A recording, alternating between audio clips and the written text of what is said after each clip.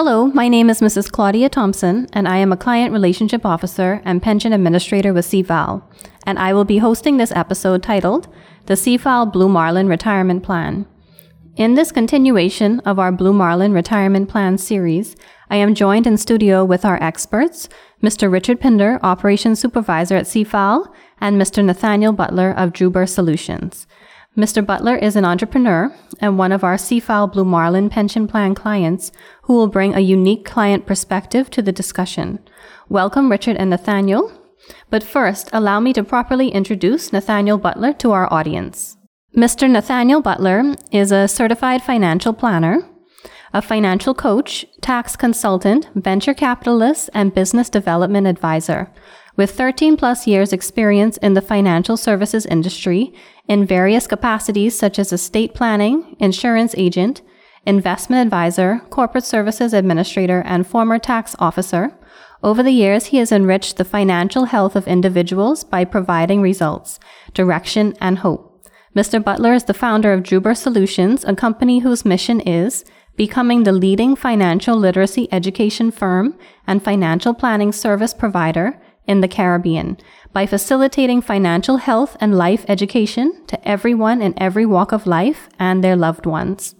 Currently, Mr. Butler is the Executive Director of Creative Wealth Bahamas and the former Business Development Advisor with the Small Business Development Center. He has worked with a multitude of government branches, organizations, churches, and corporate businesses alike. He is married to the lovely Ashley Butler, and they are proud parents of a handsome son named Andreas Nathan Butler. During his time off, he loves to travel, exercise, celebrate life's milestones and accomplishments with his loving family. Welcome, Nathaniel, and welcome, Richard. So we have quite a few questions for you today. We know that you're a client of our CFAL Blue Marlin Retirement Plan. So we're going to ask you a few questions. I'm joined in studio also with Mr. Richard Pinder, our Operations Supervisor, who's going to be joining me and speaking with Mr. Butler today. So the first question I have for you is, what made you decide to open a CFAL Blue Marlin Retirement Plan? Oh, really great question. So for me, I was working at the time when I had opened up the fund. We did not offer pension plans to most of the staff. So I already was at a disadvantage. And considering the fact that CFAL is the leading provider in retirement, it only made sense to have the conversation. After they would have provided me with some information about the product line, the Blue Marlin Fund was just a perfect fit. It was just a perfect fit. The one challenge I had was the fact that I wish when I had finished school, finished college, and started working, I got that information because I could have started then. And I would have been in a better position today. It took some years. In addition to that, it also took me to be in a position where I didn't have a pension to understand the importance of possibly for those who are millennials or younger to possibly take out a personal pension plan for yourself, because chances are you're going to probably have more than one job at various different companies within the span of your career. That's very, very true. And do you remember which investment strategy you chose? Oh, yeah, definitely. So for me, the investment strategy for retirement for me was a decision of going more conservative to more moderate. And the purpose for that is, by nature, I love investment opportunities that yield high and could be pretty risky. But when it comes down to retirement, for the most part, that's one risk I was not willing to take. I needed some surety. In addition to that, I also needed a company that has options outside of the country as well. So we weren't just looking at our traditional companies here, but also a mixture of also other products outside of the country as well. And so for me, I would say I'm grateful that the plan meets my retirement needs in the sense of being more along the lines of between, I would say, conservative to moderate in that sense.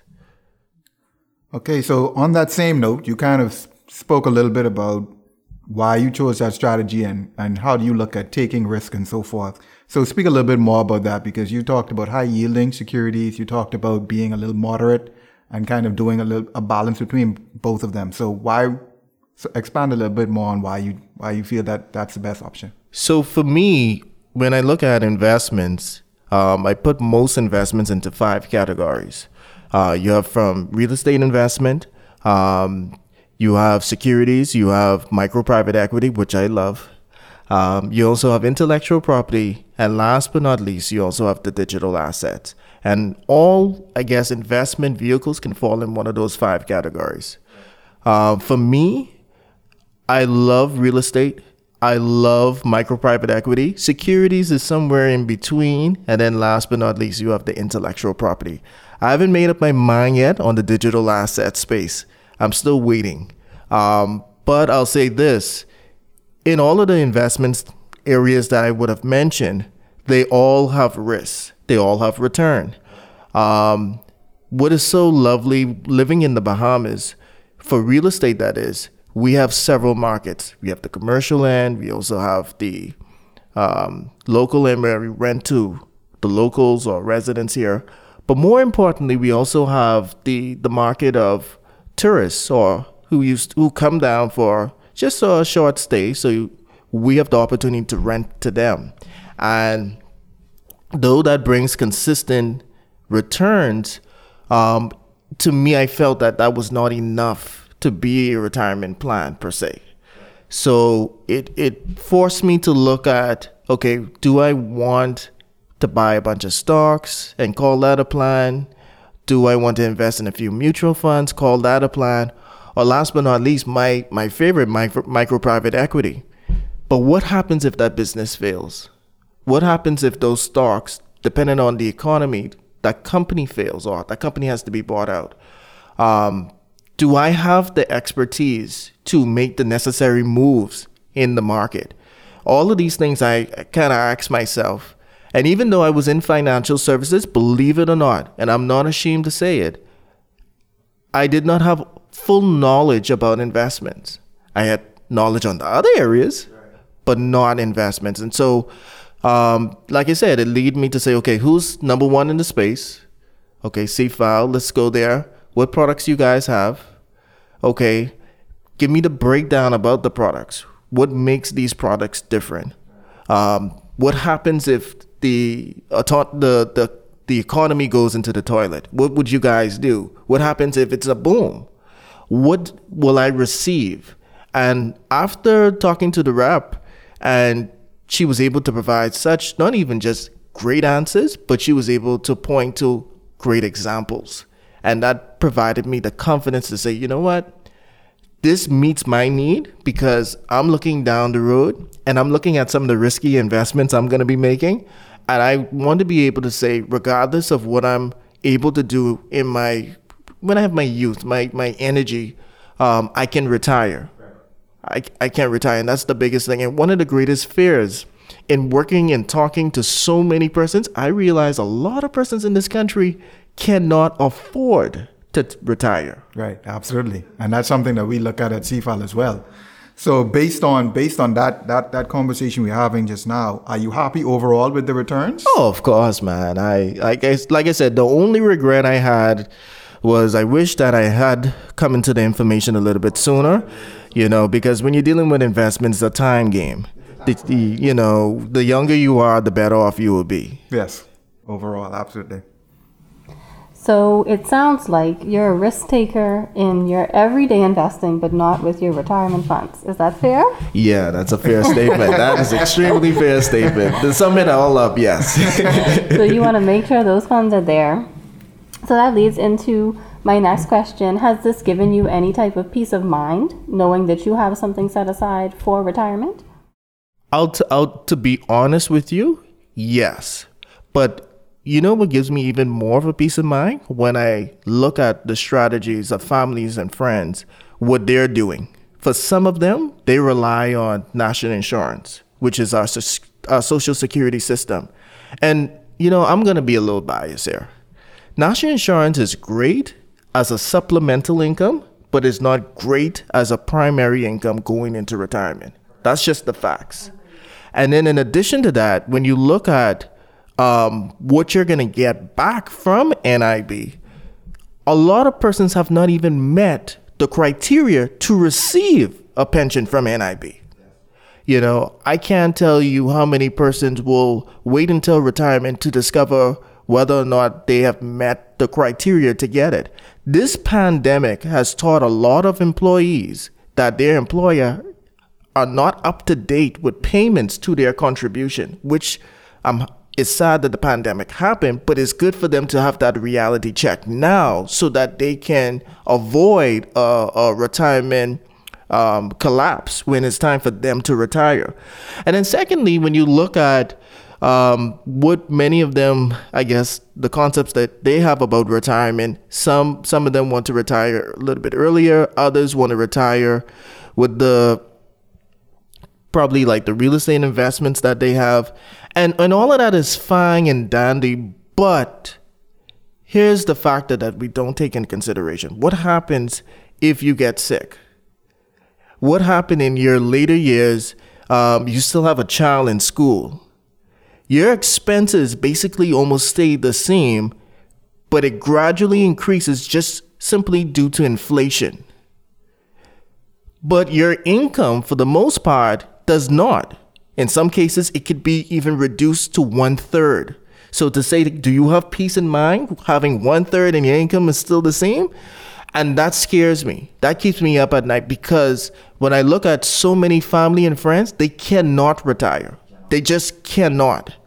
And as much as you try to help them, you know, we are a society that is very extended family oriented, but we're also a society, a country that is listed as one of the top 10 most expensive destinations in the world to live in.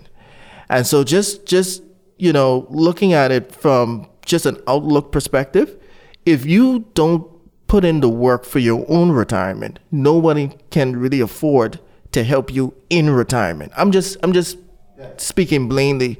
And last but not least, we also have to deal with this misconcept of retirement is all about having children.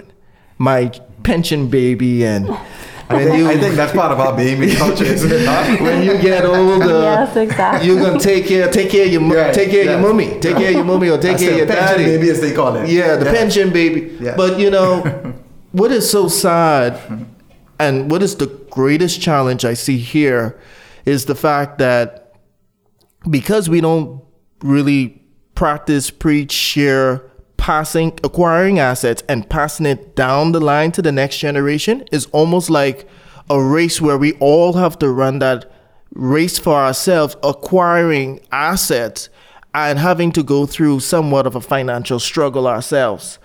And it could have been a lot easier if certain items are passed down. We don't have to wait until somebody passes on or expires. We can give it to them as they're coming up. I'm not saying give everyone handout. What I am saying is just make it a little bit more easier for the generation coming behind. And I think that will help so many of us out. But for right now, yes, I am experiencing a peace of mind. So do you think that there could be a shift in that mindset from a pension baby to, hey, I'm going to give my child something to help them on the asset ladder? Yeah, definitely. Especially based on how the generations are learning more and understanding how important it is to have that base. I agree. So let's look back. So 10 years ago, CVAL has been celebrating, what, 20 years? 20 years of dominance, I would say? I think it's 23 years now. Yeah. Okay, 23 years now. So let's go look back 10 years ago. 10 years ago, most of the conversations that you guys probably would have had is with bigger companies who could afford a pension plan, and you would probably be invited in to talk to retirees or those who are about to retire, or top managers per se, middle managers, top managers, right? Today, the millennial category for you guys have increased exponentially. Then you have the Generation Z. They're also asking some questions how they can make some money moves as well now. In a very different way than the generation Yeah, because they're before. watching their parents and grandparents. Uh-huh. Right? And they're all saying, hey, I do not want that desired lifestyle. Right. I want That's to change exactly my it. lifestyle. Now, here lies the issue in that. The whole mindset and the whole mentality of the pension baby, that still exists. That still exists by the generation, the baby boomers, who felt the hard brunt of it. Remember now, when the baby boomers, when they were coming out of school, many of them had to take half their salary and give it to their parents Yes, they had to to take care help of their out families. all of the other Absolutely. siblings who are coming behind them. Absolutely. Yes. And so now that they have retired, they're now looking down the line and say, boy, I can put this one through school. And when he or she is finished, they can take care of me. Well, here lies the new challenge today. One, school fee today in college is extremely expensive. So even though we're talking about retirement, I would also advise, if you're listening to this and you do not have a college savings, I think you need to reach out to CFAL as well to have that conversation as well. Because scholarships are good. Them working is good. But if It's you a could lot have of some other expenses. savings as well Absolutely. to contribute to that bill, it will be even better. So school fees are not the same. Let's start there.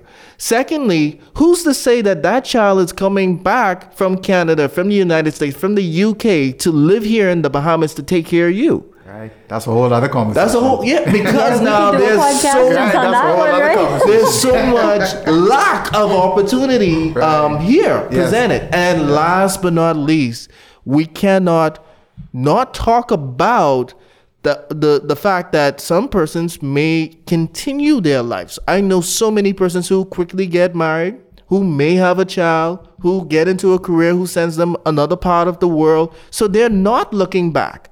Some don't even have the mentality that I should pay my parents back. So now you leave the baby boomer conflicted. Oh, what I have done for these children. But we never had financial conversations inside the home so that our expectations are all aligned. Mommy's going to do this, daddy's going to do this, And the this is child what's is going to do expected, this, or this is what is expected of the child. So do we see the shift? The shift is happening. Are we prepared for the shift? I don't think so. Can we do more? We are doing more. Conversations like this, being in various different forms, making them aware of what they're faced with now, what they're about to face, and what they can do, I think that is what needs to be echoed a little bit more into some other communities that do not search for the information before the time. They wait until they're in the crisis to try and get the antidote. And sometimes when you're dealing with financial products, that may not be the best solution or the best way to get help. But I'll say this though, the good news is with this generation, millennials, the Generation X, and also Generation Z, all of them are a little bit more proactive. They're proactive in the sense to say, I have an idea what my desired lifestyle should look like, and I'm going to do everything in my power to attain and also to achieve that. So in your experience, do you think that, or maybe you can use yourself as an example, did you learn about finance in the home and from family members or from education in the workplace? I'm just curious. I'm going to be really transparent with you guys, and I'm going to say some things that is going to be almost like a bombshell inside here. So in regards to being taught at home, no. In regards to being taught in school, no.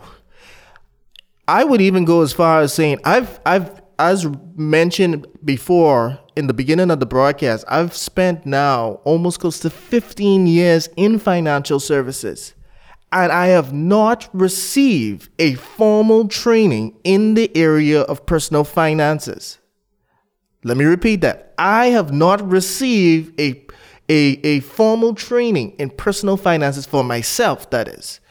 I've worked in the field, in insurance, in estate planning, in corporate services, in taxation, the person to my left and the person to my right, in those various different companies, small and big. I discovered that outside of the very task that we do or the products that we sell, there was gross ignorance in all of the other areas of personal finances. And that's across the board. That's not limited to the companies that I work in. That just speaks to society, the world. And this is not only a problem here in the Bahamas. This is a problem in most countries around the world.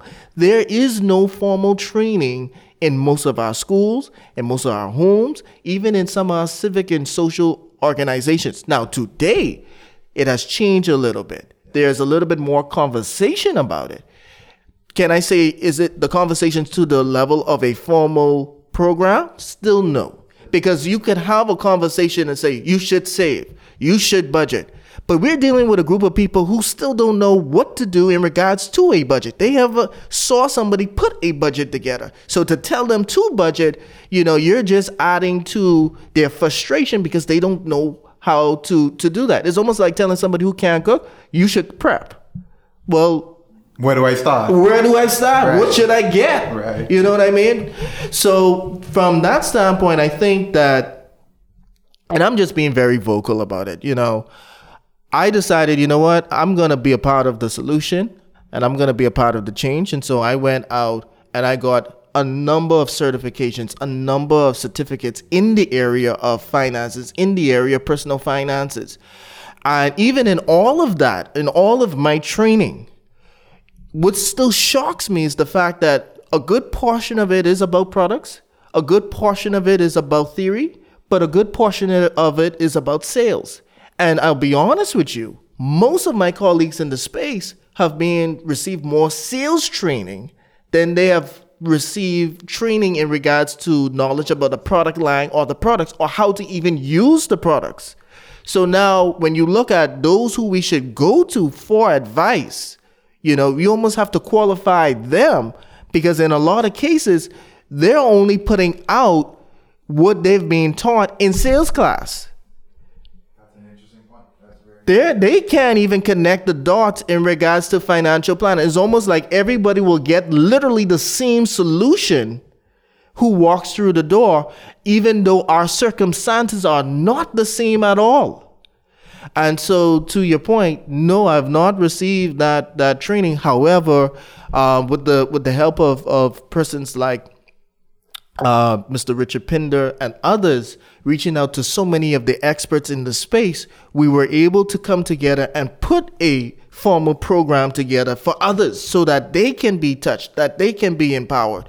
But what's the number one criticism when we did that? The number one criticism has always been this: where were you 10, 15, 20 years ago when I was coming up? And I'm like, well, we were none the wiser, but we're doing something right now. Right. And they say that because of the mistakes that they made. Mm-hmm. They say that because of the bad decisions that they made. Remember now, the form of education that most persons are operating out of is through trial and error. Many persons are not reading. And even if you read some of the great classics of all time, like a Rich Dad, Poor Dad, like a Think and Grow Rich, honestly, that only helps shapes the mindset. It does not give you a practical strategy, step by step, what you should be doing today. Because they're based on different markets. Let's talk about that. And how can you apply a fishing strategy that works in the North Pole here in a tropical climate caters to a different group of fish? You understand what I'm saying? So I agree with that. They're speaking to a different market where there's growth. There's so much opportunity here in this country. Oh man, the opportunity. Even just recognizing that there is a possible opportunity, that knowledge is absent. That it's not saying that it doesn't exist. It's just absent from many of the environments that we all transition through. So I see that you're a CFP, a Certified Financial Planner. So talk a little bit about that for me, please, because I know you've done some training, and so you're formally, trained. You can help others with financial planning. What was the process like? So when I got my CFP designation, what was so interesting about that experience was the fact that from day one inside the class, I'm saying to my lecturers, hey, I'm going to get this designation and I want to share most of the material that is in this class to the rest of the country. And many of them, they encourage me. But one of the things that the CFP license taught me was that, and what I needed especially, is that even though we have financial services as an industry, there's so many sub-industries. We had to learn from insurance through investment, estate planning, the list goes on, trust. And we went through so many different topics and subtopics and areas. It made me aware that even though the course was great, I still needed to do some additional reading and studying. But more importantly, I needed to be amongst the practitioners to hear the scenarios and stories, see how they apply a lot of information that I got from the class. The great news about it is that most of the lecturers practice a lot of the material that they shared. And I'm so grateful for that because they gave us real life example within this market. So the CFP designation, the course, was a blessing for me. And I'm hoping that we'll have many more courses like that. I'm hoping that we can have also a CFP society soon that will take the mantle up in making sure that financial literacy, for the most part, is championed here in this society as well. So when did you get interested in finance? Were you in school? Were you in college? Were you trying to buy a home? Like, what was the trigger for you? Because it's always different for different people, you know, this origin story. Boy, listen to me. You know, it's crazy to think about it. When I look back, my background, my degree is actually in human resource management and organizational development. So I was so far from finance. It's so funny. And at the time when I got my degree, believe it or not, HR is one of those areas where there's not a lot of movement. You know, most companies will hold on to the HR officer for years until they retire and then replace them with someone younger. You know, so there wasn't a whole lot of opportunity in HR. So I kind of floated around in operations for a bit before I got into financial services. And when I got into financial services, well, actually, let me take you further back. The story actually started with my mother. My mother, and she's with me today. She's my biggest champion.